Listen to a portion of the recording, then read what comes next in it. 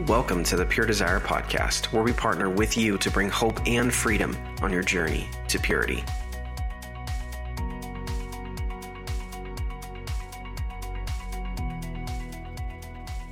Hey there, I'm your host, Trevor Windsor, and we're so thankful you're taking time out of your day to hang out with us.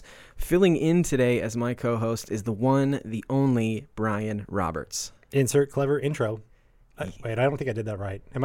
That's what it says, but I'm supposed to come up with something new each time? For all our listeners, this will be the only time Brian is my co-host. And I blew it the one time. Hey, everybody. The reason why I get to have Brian as my co-host today is that we're going to be interviewing Nick Stumbo, who's normally my co-host.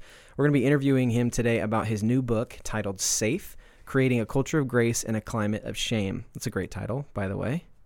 Nick, are you sad you won't be co-hosting today? It did remove the pressure of having to think of another witty greeting. So I appreciate that Brian filled in for that. But yeah, a little different role today. Yeah. Have you gotten any emails from anybody yet? On a previous podcast, we asked people to send them in via email. Have you gotten any of those yet? You know, surprisingly, the listeners have not responded to that quite yet, but I remain hopeful and optimistic that I'll get some snappy one-liners for future podcasts. Yeah, so for anybody that hasn't listened to the previous episodes, if you would like to get your zinger one-liner on here, email nicks@puredesire.org. Okay, before we get too off track, like I said, today we're going to be talking to Nick about his new book and getting to hear his heart for the culture of the church. So, Nick, let's just get into it with the first question. So, Nick, where did the idea for the book come? How did you come up with the culture of grace and this idea of safe? Yeah, it really started 7 years ago when my wife and I walked through our healing journey with Pure Desire. At the time, I was a lead pastor. I was in my early 30s. Had been in that role for about 7 years, and throughout the time of ministry and leading up to ministry, I had a very typical binge purge relationship with pornography that was really undermining my ministry and my marriage. And so when we walked through that healing journey and just experienced such incredible freedom, we realized that was only half the story, that what God wanted to do in us was significant, but that what God wanted to do through us was also part of the story. And so the process began of, well, how do we take our story and make it a part of our church's story? And so on a weekend, as I was preaching through Romans chapter 7 and 8, I just opened up about my struggles and was very real, talked about the change that God had brought, and invited our church to be a part of that process by starting a healing ministry for men and women that also struggled with sexual stuff in their lives. And the way people responded to that was really remarkable. You know, I had people warn me. They said, you know, Nick, when you get that honest with your church, people won't be able to handle it. There's people that want their pastor to be perfect, and they're going to leave. And what I found was the opposite. If anyone left because of our openness, I still don't know that 7 years later. They may have slipped out the back door. I don't know. But what I did hear for weeks and weeks on end was people coming up after services saying, thank you. Because if you can be honest and be the pastor, then me too. I know that I can be here and I can be real, and I don't have to hide my stuff. I don't have to act like I'm someone I'm not. Because you're being real, we can be real. Yeah. And so we started groups, and we just watched over the next few years as people were transformed, and as that openness was creating this culture where it was okay to not be okay. It was all right to show up at church and be in the middle of your mess and not have people judge you or jump on you, what's wrong with you, but just to love you and care for you and help you. Yeah. And there came this moment where we kind of looked around as leadership and my wife and I and realized what we have going here is more rare than we realize. Yeah. That because we're in the middle of it, it just seems normal. But when you started to hear stories from others, and as I'd share my journey with other pastors, the comments and remarks they'd make about why I wish we had that. I wish I knew how to do that in our church. I wish we had that level of openness. It just started to make some light bulbs go on to say, wow, what God has done here, and it really was God's doing. I mean, we never set out with this intentional leadership plan to create a culture of grace. It just happened because of our story. But in seeing that, realized this is something that needs to be shared. We want to help others understand what happened here. And so really, the book is a combination of those things, of our journey, but also the scriptures that God used during that time, coming out of a sermon series on grace and shame, and just kind of the practical outgrowth we saw of sharing our story and having our story become the church's story. Yeah. And it's interesting because when you are honest and open with a congregation, you are afraid that people are going to leave the church. Like, I can't handle this. If a guy, especially if a pastor says, you know what, I'm hooked on porn, like I'm dealing with purity and I'm doing that. That's such a turnoff to some Christians and some people in the church. And I think that it's cool that what we saw is maybe some people will leave your church, and that's not a problem. Like, that's okay. But in the long run, it creates a healthier culture if you're vulnerable and people understand that, well, hey, if my pastor's doing it, then I can do it. Yeah, and I think there is a difference when we're in leadership. We've been called to something. We don't just pull open a wound and bleed on people. That there are timing issues of when's the right time to be public about this. Right. So for the year while we were walking through our healing journey, there was a much smaller circle of people that knew and were supporting us. And it wasn't known broadly by the church. And right. So I do kind of give that warning if leaders and pastors listen to this, that in no way is this book an encouragement to just every Sunday get up there and dump. Yeah, whatever bad happened in your life. Because that tends to create not a culture of grace, but more just a culture of acceptance or of anything goes. No one really cares what you're doing. And that's not really the heart of grace. So we do want to have our realness, our openness be done in a way that is redemptive and not just creating more mess for other people to deal with. For sure. So when someone sees a book that's written on culture, and when it's written in the realm of Christianity and evangelicalism, I think that, is that a word? Evangelicalism? Evangelical world. Okay? When books are written about culture in the church, more often than not, I think people think, oh, it must be for leaders or pastors or for elders. So is this book really only for the leaders in the church, or who else could it be for? The context for a lot of the book is the church, but it certainly is applicable to everyone, because the truth is, in some way, we are all a part of creating culture. That might be the culture of our marriage or of our family, the culture we create as parents. We're creating culture in small groups that we're a part of, or workplace, or the church we attend. And so on some level, likely every person has to look at themselves and realize the way I act and behave is influencing the cultures I'm a part of. And if we can recognize that, then we realize I need to understand how to be a person of grace in my home, in my small group, my workplace, and my church. And so I really feel that anyone that gets that sees I'm a part of creating culture around me, will really benefit from this book. Yeah, because everybody needs grace, right? I know I do. Right. Some more than others. There you go. So Nick, when I think about, when you're talking about culture and you're talking about communicating to the body of Christ and fellow believers and people around us about the struggles that we face, and it's kind of that idea of that, this is not about performance. This is about how I fit in. I know my value is not based on performance, and that I want to share with those around me the struggles I have and how God is moving in my life and in the strides I'm making forward. But I know for me, like being in a Pure Desire group, and we know it's not a performance contest, but gosh darn it, every week it feels like it. It's at some level, I still get into, I got to do this, I got to do this, I got to do, and I think too, churches do that too. Like we set programs because they help us organize and they're good for, getting people connected. But how do you get out of that performance mentality personally and like even as a church? Because I think that's a real struggle for churches as well. Yeah, I think there are a couple of reasons we get caught up in that performance mode in our churches and in our homes, for that fact of the matter.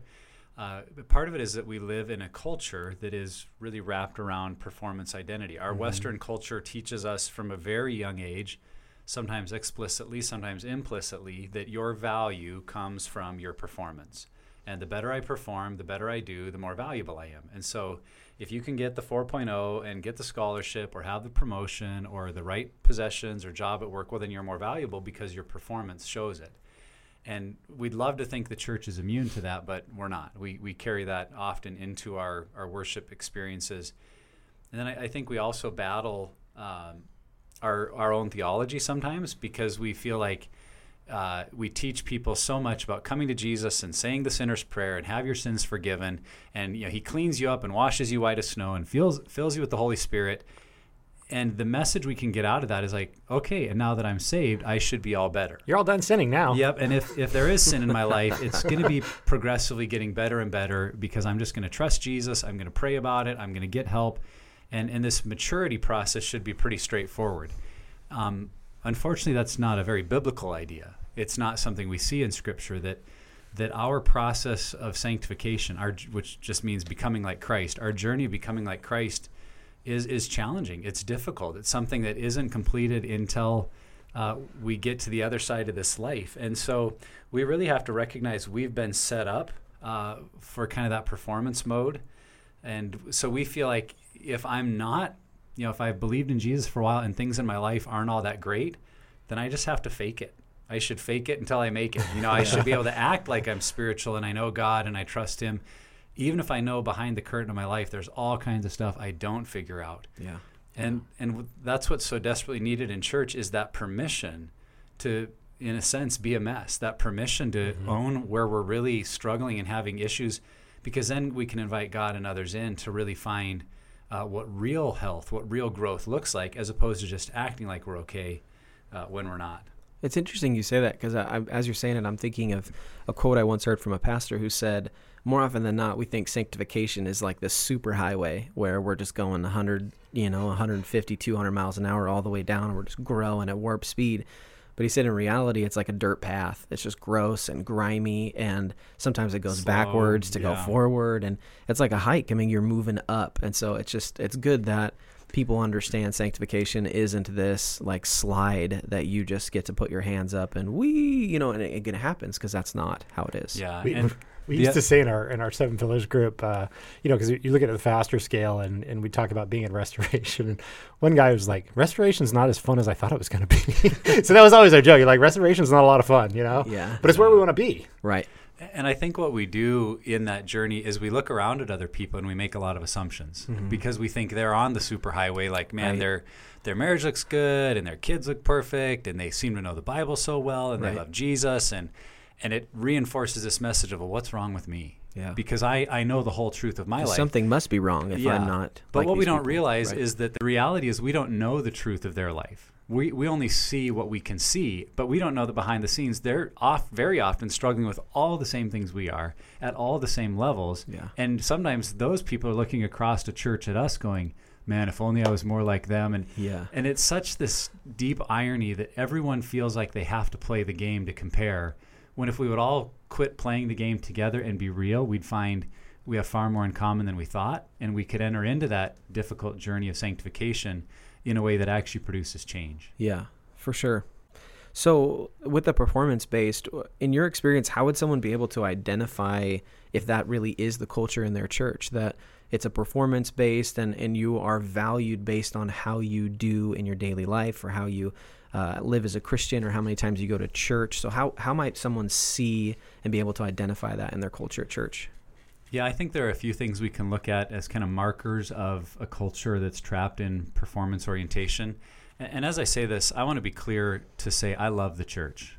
The local church is where my heart is at. I grew up in a pastor's family, and I loved that experience. And it trained me in God's word. It trained me in values. There are so many things I have to be grateful for. And then I went to college to become a pastor and went into ministry right out of college. So the church has been my life. And I want to be clear to say, I want to see this change happen in the church because I love the church. Right. So as I say some things that sound perhaps a little critical, I don't mean it as criticism as much as hopefully raising awareness of where we inadvertently create a performance mentality for people. So some markers that I look for is when at a church we're only telling the happy stories. What I say is every testimony starts to sound like chicken soup for the soul. That life is bad, I met God, things are better, and everyone lived happily ever after. Like the sitcom, we wrap it up in 30 minutes. That's right. And if that's truly their story, that's awesome. But I think that's the minority of stories. That most stories are like, I was in a bad place and God met me and things got worse. And then I grew and learned some things, but then something else happened that was also bad. Yeah. But then this happened and got better, and it's not all figured out yet, but God's with me.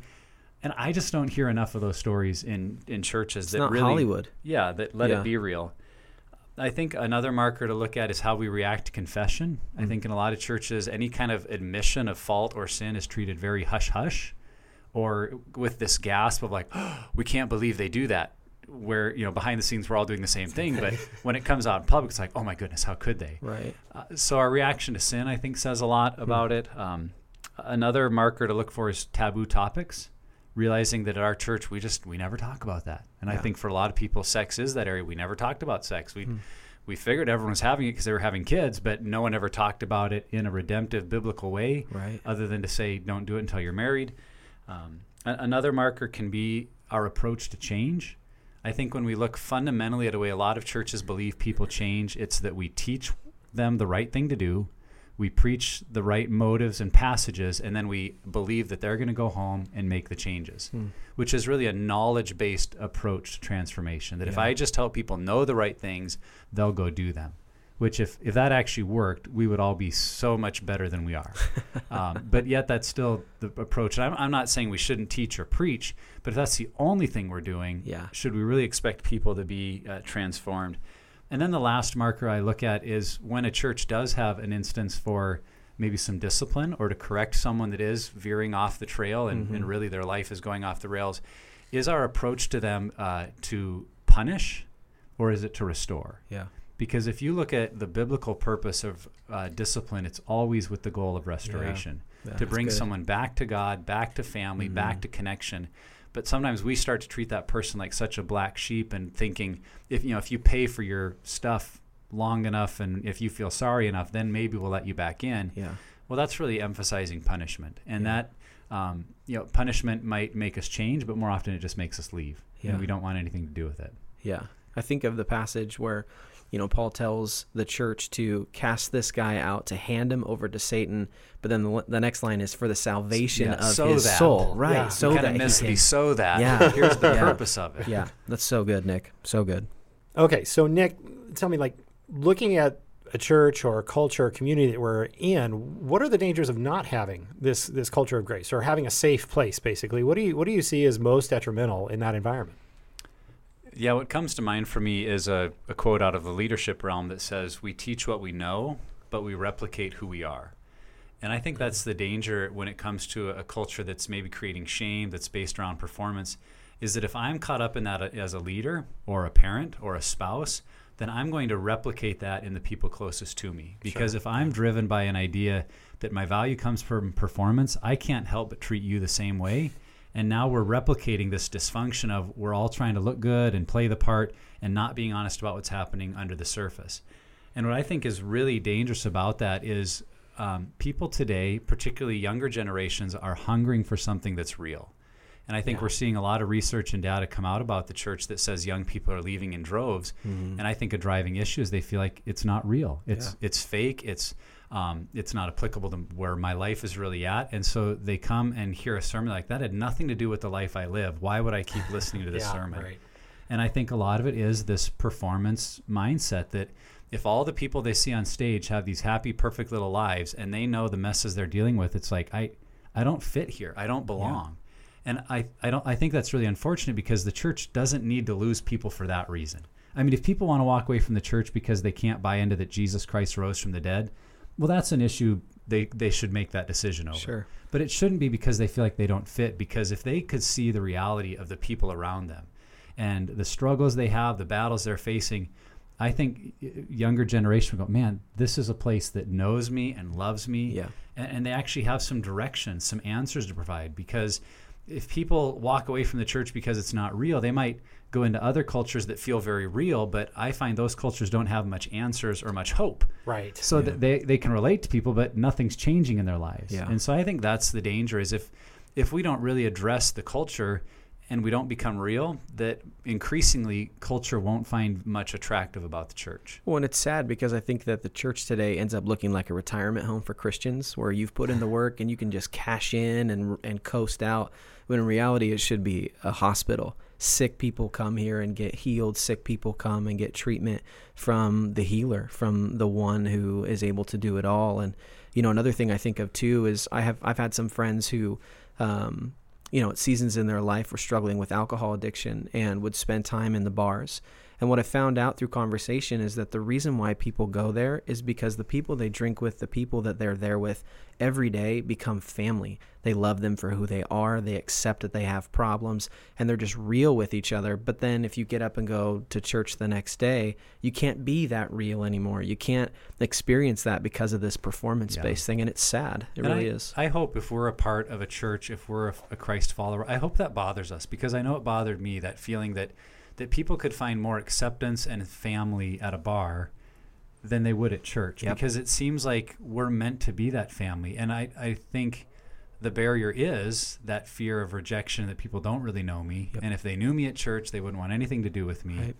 And so I hope this book gives people a pathway to see the church can be that place where someone goes knowing they know everything about me and they love me and I'm family. And I'm not perfect. I got a lot of stuff to work on, but man, when I'm there, I feel like I'm at home. Totally. And I think that's the kind of place the church can be, and the kind of place that our own homes and our families can be. Amen to that, for sure. Okay, so a lot of our listeners maybe aren't pastors. For me, I come from a perspective where I was a pastor for a few years, and so I'm thinking of our listeners out there who are not in church leadership, who haven't been in church leadership before. And oftentimes it's easy to think that changing the culture really has to do with leadership, and only leadership is able to change that culture. So my question is, can someone who's not in a leadership role or a primary change agent for the church, can that person affect the culture in a church? Yeah, absolutely. I think it's one of the mistakes we make when we think about changing culture, that we think you need to change the whole group together, and that the leadership should come out and tell us how to change the culture.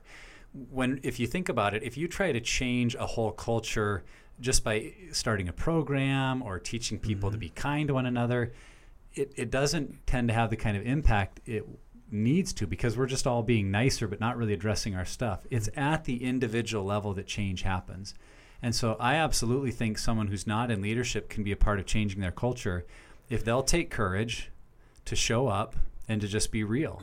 And in their heart say, I'm not going to play the game. I'm not going to act like things are fine if they're not. Now, that doesn't mean I'm going to come and pretend things are bad or act like I'm messed up. But just if it's been a rough week at home and someone says, hey, how you guys been? I'm not going to put on the smile and go, we're great. Yeah. I'm saying it's been a hard week. Yeah. We're really struggling. Yeah. And invite people into those kind of conversations that aren't just built around, church nice, which I think people are getting sick of. And so if you're going to a church where you feel like, well, I'm not a leader here, I'd ask you the question, but are you stuck in the game of playing church nice? Or are you being real about who you are and what's going on? I've seen in our church and in a lot of churches that the way change occurs often is kind of through this ground up movement. That when a few groups, and that's what I love about Pure Desire groups, is they invite that kind of realness, that kind of grace that really begins to transform people. And as that happens in a church in maybe a pocket of 4 or 5 people that are starting to experience, I'm fully known and still they love me and they like me. Yeah. They come to church with a different attitude, a different mindset. And other people start to take notice, like, what's going on with you? And then they want in a group. And pretty soon, a group of 5 or 6 people are shifting the whole culture of a church, because there's something fresh about when people are walking in grace and able to be real and not hiding who they are that's very, very attractive. And so if you'll, like I said, have courage to be real, to show up and not hide your stuff, and in the appropriate ways. Again, I'm not suggesting you get up on Sunday morning share time if your church does that, which very few do. But, I'm not suggesting you get up at a sharing time and just blah, lay out all your stuff. But with a group of people, in a Pure Desire group, in a small group, if you're able to start just taking off that mask and taking that risk, I think you'll find that you can shift culture far more than you expect. Yeah. And it's so interesting. I don't know, Brian, you can speak to this too, but in group, with Pure Desire groups, I found that when I'm open about some of the deepest, darkest stuff that I've always been afraid to share, I often, actually every time I've done that, I've found that someone else had the same exact experience that I had, where I felt like I was alone and I was the only person, and shame has kind of morphed me into this person that's in the corner and in the dark. But I realized that once I share and I get it out there, someone's just like, oh yeah, man, me too. Like same over here. Yeah, when you were talking, Nick, too, about being cultures or agents of change within our culture, it makes me really think about most of us at church are in some sort of small group. And boy, what a great place to start. Because these are people who know you really well. You're right. You don't want to get up on stage and, it's sharing time. I'm going to just lay it all out for everybody.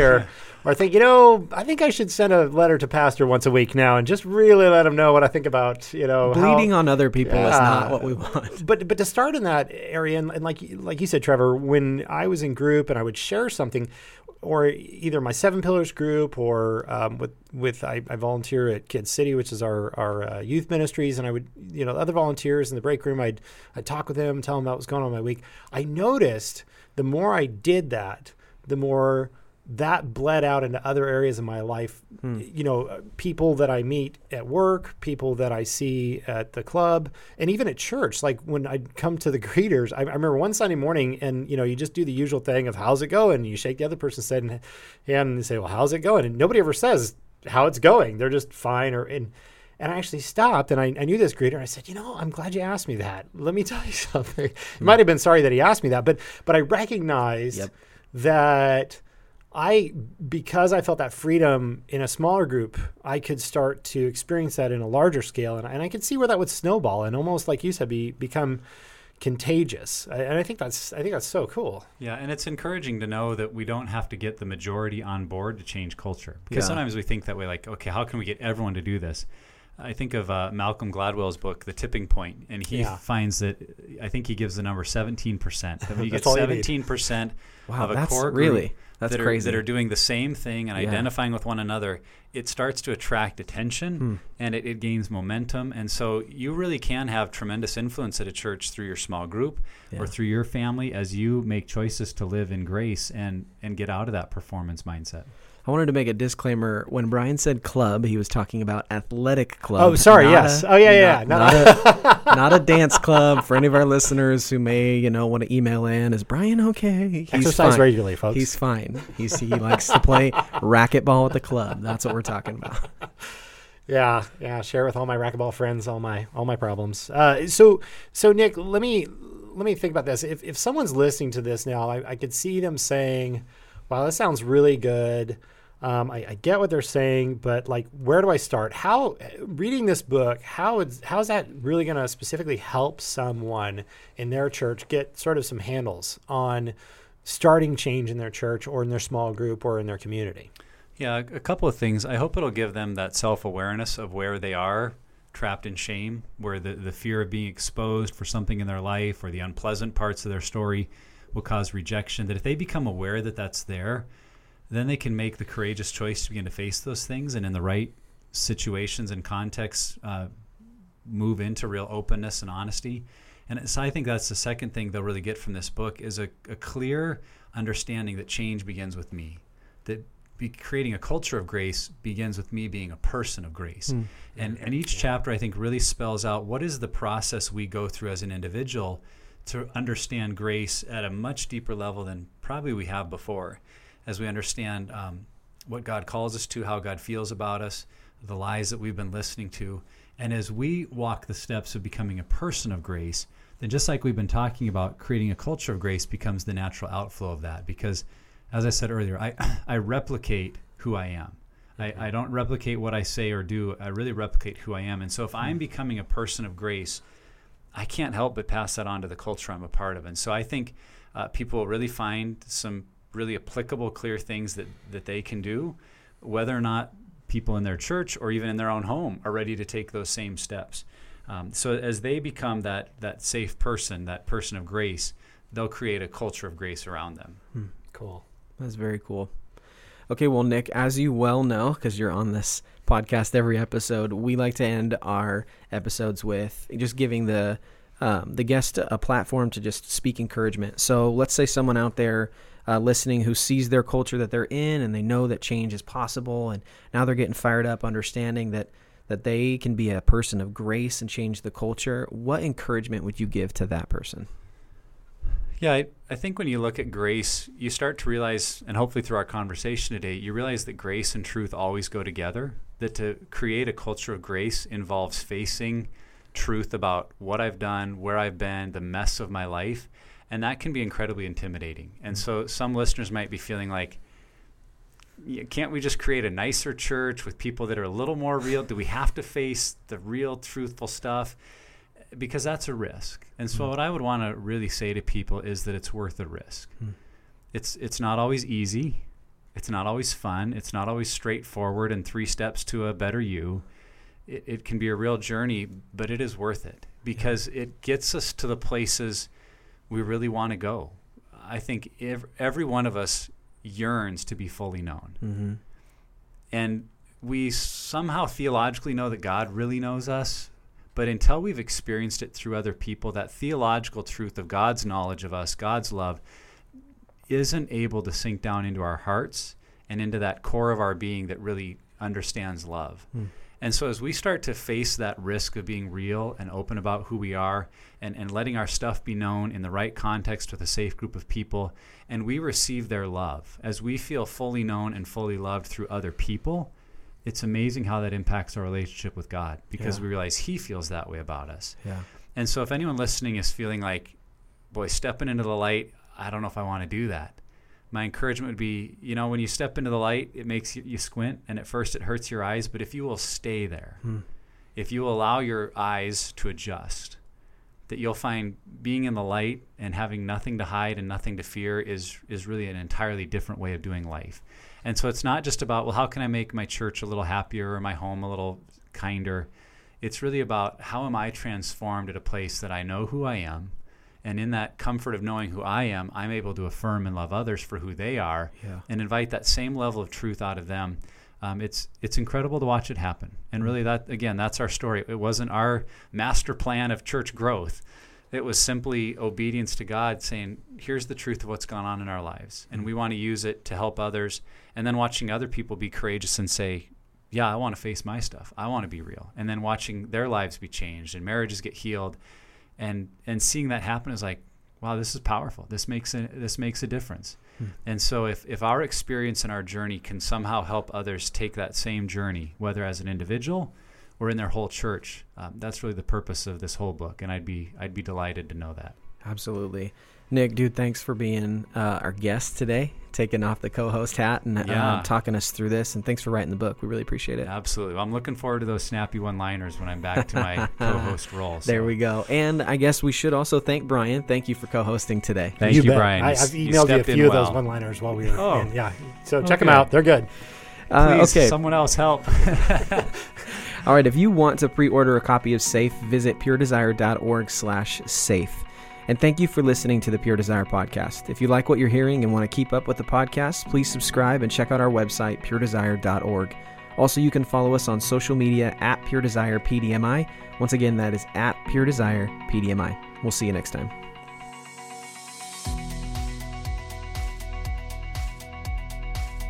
Thanks for listening to the Pure Desire podcast. For more information, check out our website, www.puredesire.org. Check in each week for new content on the podcast, and we pray that it will help you find hope and freedom on your journey to purity.